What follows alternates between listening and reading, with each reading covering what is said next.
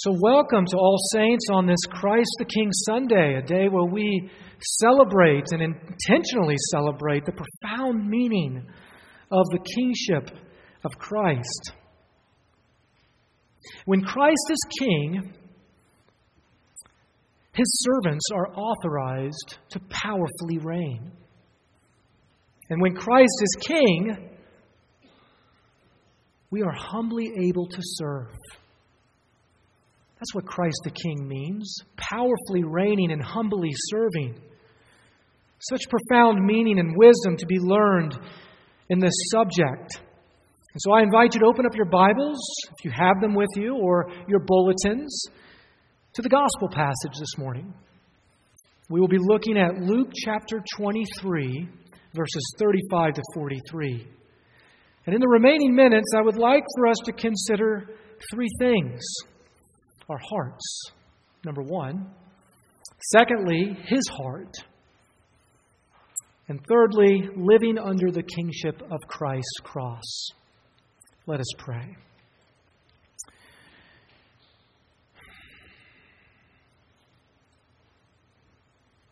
Heavenly Father, may we see you as King this morning. Jesus, may we see you as King. May we grasp the profound meaning of your kingship. May we powerfully reign and humbly serve. May we live under the kingship of your cross.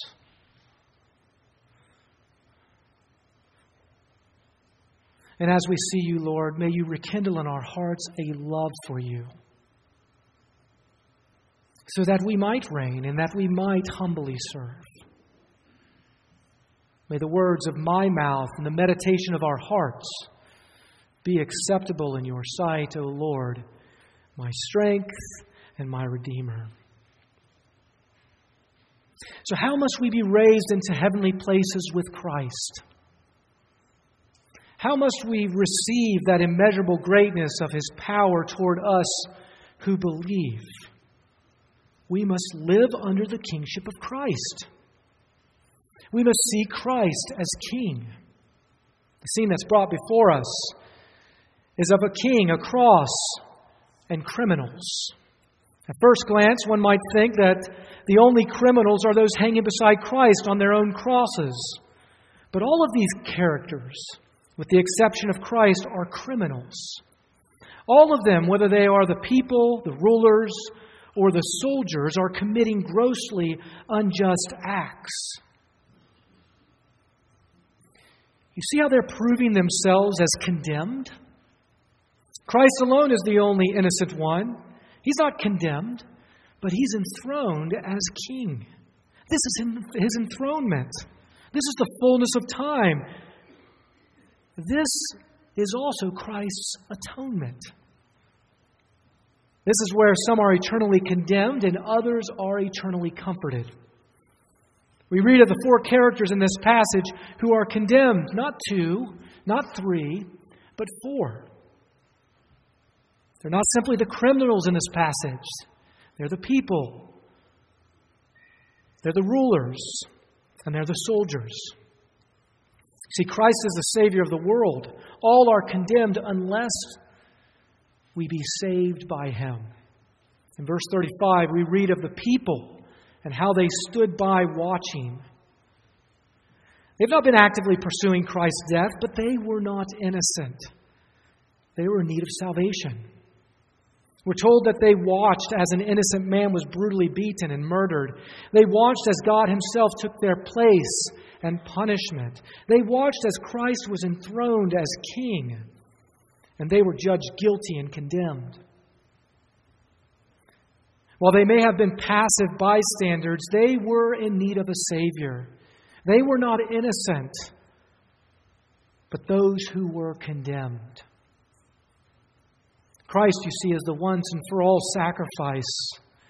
The negative conjunction here in verse 35 does not speak of the people's innocence as much as it speaks of the progressive hostility of the human heart toward the Savior of the world.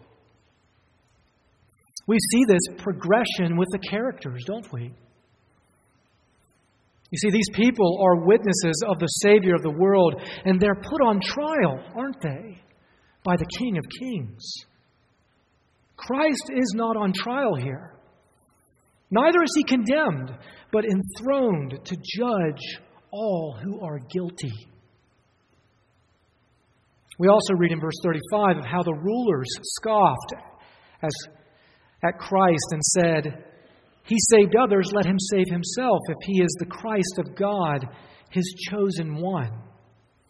Not only do these rulers have greater power, but they also demonstrate a greater degree of hostility to Christ. They scoffed at him and entertained themselves at his expense. They knew of God's covenant of the prophesied Messiah, yet they did not believe. Listen to their words. They knew of the prophesied Messiah, but they did not believe. You see, they proved themselves as enemies of God. They proved themselves as condemned. These rulers were men of power and affluence. For them, salvation was simply self-interest. And look at the soldiers in verse 36 and 37. They mocked him, offered him sour wine, and said, "If you are the king of the Jews, save yourself." They made light of the matter. They turned this most serious situation into a laughing matter and presumed to know about truth and power. They were filled with pride and audacity. They didn't know real truth. They didn't know real power. Like victims of trauma, they were searching for the next high, as soldiers often do. They were coping, not healing. And in this instance, it was about making light of the most serious event in human history. And lastly, we read of the criminals. The first criminal is described as railing at Christ in verse 39. This word railing is associated with being severely angry. This criminal was consumed with himself, you see. He asks, "Are you not the Christ? Save yourself and us." Perhaps he thought that he could motivate Christ by making him angry. But Christ is not like him. Christ is not self-interested and self-consumed or even condemned.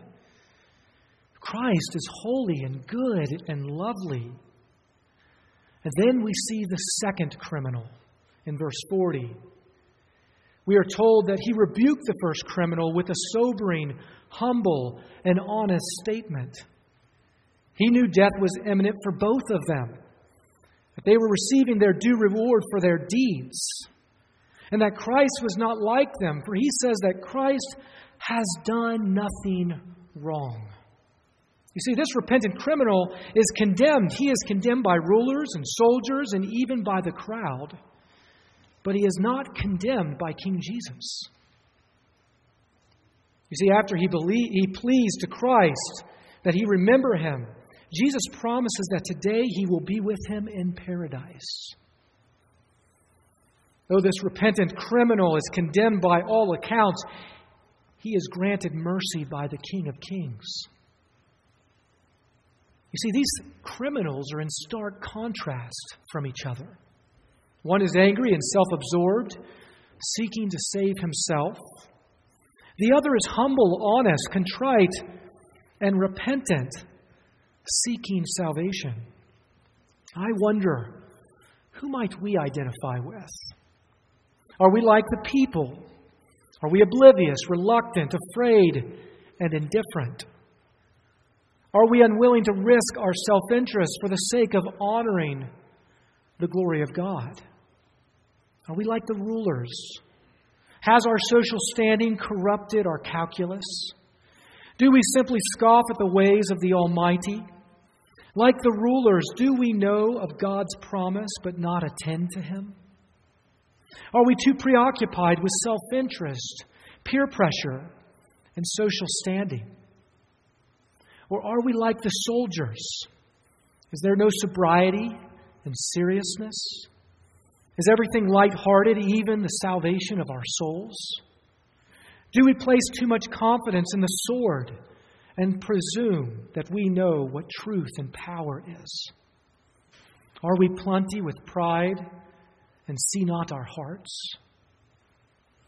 Or are we like that of the first criminal who presumes that God is like him, consumed and motivated by anger and self-interest?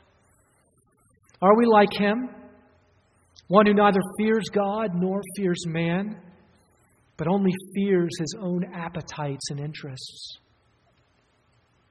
Or are we like that repentant criminal who rebukes sin, is honest about the condemned state of his soul, fears and professes Christ as God, and pleads for no reward, but only his mercy?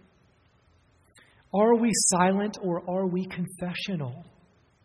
Are we proud or are we contrite? Do we humbly repent and believe?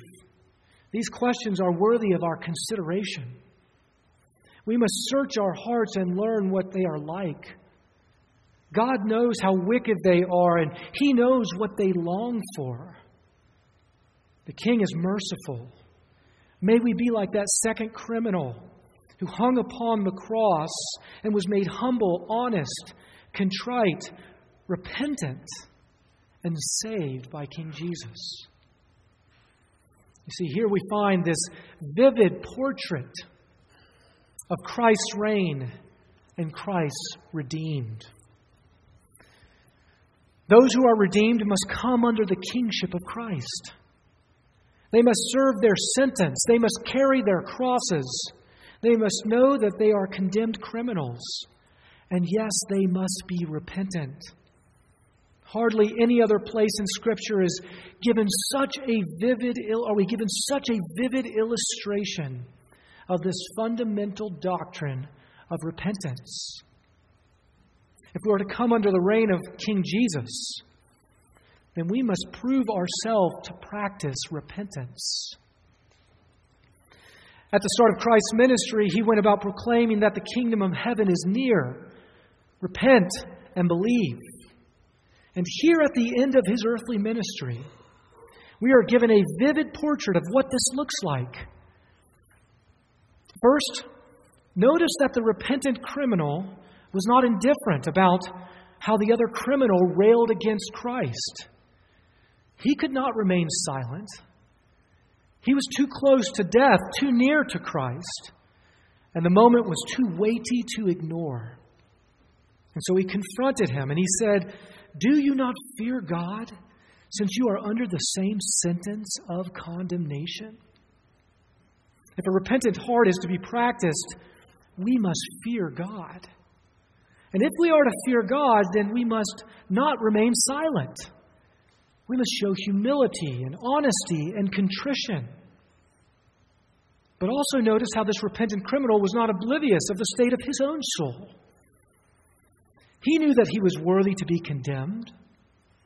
In verse 41, he says, "We are receiving the due reward for our deeds." Without the knowledge of the state of our souls, there is no knowledge of the goodness of God. We must search our hearts, that we might be repentant, moreover, that we might enjoy the goodness of God. If we wish to turn to Christ, then we must know what we are turning away from. Next week begins Advent. And one of my favorite collects, one of my favorite prayers is the first week of Advent. We are told to cast off the works of darkness and to put on the armor of light. Taken straight out of Scripture. And I remember powerfully encountering God in 1999, having my heart set ablaze with a love for my Savior and my Lord, my King. I remember promising Him that I would serve Him for the rest of my life. And I've often reflected upon these audacious promises, this audacious vow that I made to God then. You See, little did I know what would be required of me. Little did I know of the cross that I would bear. Little did I know of the humiliation that I would have to endure. Little did I know of the courage that I would have to have. But this repentant criminal that we see here in our passage sought not after moralism. He sought not after works of righteousness. He sought not even after of being a devoted servant. No, he was allured by the power of the love of King Jesus. This is how we fulfill our vows and our promises. It is by the love of Christ. That is how we are proved to be repentant. We must see Him on the cross not just as the ultimate servant. We must see Him also as the ultimate King. And then, thirdly, we see the repentant criminal was not silent about Christ's character. No, he provided an open confession of Christ's innocence. He says that this man has done nothing wrong. If we are to get repentance right, then we must honor, commend, and adore the righteousness of Christ. Fourthly, we see that this repentant criminal did not act arbitrarily, timidly, or even fearfully, but acted with a lively faith that Jesus Christ not only had the power to save him, but He had the will to save him. Think of how audacious this is. Here, this repentant criminal turned to the one who was being crucified. He called Him God, and he believed that He had a kingdom. You see, repentance walks by faith, not by sight. Fifthly, the repentant criminal did not remain silent as one without hope, but prayed as he hung upon the cross and asked Christ to remember him when He comes into His kingdom. Those who are redeemed and repentant are those who have a relationship with the King of Kings. We must converse and commune with Him. If we wish to be saved, we must have a relationship with Him. If we be repentant, we must have a relationship with Him. We must pray to Him and plead that He remember us when He comes into His kingdom.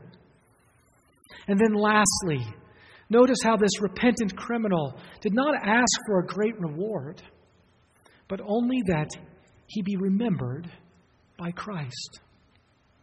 Such humility and contrition. What are you asking Christ for? Is it for some great reward? But is it simply for His mercy? Just that He would remember you. If we are to endeavor to turn to Christ and to practice repentance, then we must endeavor to be like this repentant criminal who only asks Christ to remember him. Can you remember when Christ heard your plea and mercy? Your plea for mercy? For me, it was in early May of 1999. I prayed not that God save me then. No, I simply prayed for God to take away the overwhelming fear that haunted me. I prayed that God would remember me. And He did. 2 months later, I encountered God in such a way that set my heart ablaze. See, we are allured by the love of God. We must see Him as the ultimate servant, but we must also see Him as the ultimate King.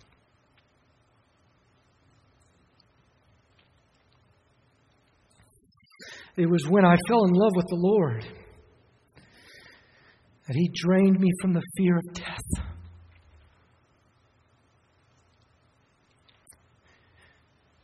And He filled me with a faith of life. That is where we get the strength to carry our crosses. to endure our humiliation. That's where we find the courage to stand. You see, when we get repentance right, it suddenly becomes not about repentance or even about us. It is not about the love of power, or even if it is seemingly about salvation. No, it's about the power of the love in King Jesus. That is what it's about. It is about His kingly love, His powerful love. He is merciful and mighty to those who humbly repent. Regardless of how sinful we are, we don't need a lot of time to be made humble and repentant. This repentant criminal had only a few hours with Christ. So let us mark for ourselves what repentance looks like. Let us search our hearts. If we be repentant, then we must show it. We cannot claim that we have turned to Christ without carrying our crosses. We must act. We must respond to Christ with humility and contrition because our souls are condemned without Him. We must see Him as the righteous substitute. And we must trust in His power and His will to save. We must plead not for a great reward, but only for His merciful remembrance. And when we get repentance right, we will discover that we are no longer the subject of our endeavor. He is. It's no longer our repentance that concerns our attention, but Him and His love. It is no longer about the love of power, but the power of the love in King Jesus. At the end of his well-acclaimed book on the English reformer Thomas Cranmer, Ashley Knoll describes this point well. He writes that Cranmer's life and legacy was not committed to himself or his personal interests, but to God's love. Its unconditional pardon, unlimited power, its indwelling presence, its inspiration of reciprocal love, its often invisible purpose, and its ultimately invincible plan to order all things right. You see, it's His love that makes us repentant. Do you see Christ on that cross? Do you see Christ enthroned as King? And do we see Christ as that repentant criminal saw Him? Do we see Him upon the cross as the one who was atoning and enthroning His reign in the everlasting, loving kingdom? It is not the love of power that saves us, but the power of King Jesus' love. So may we rest in His love with faith, repentance, and thanksgiving. For Christ is King. Amen.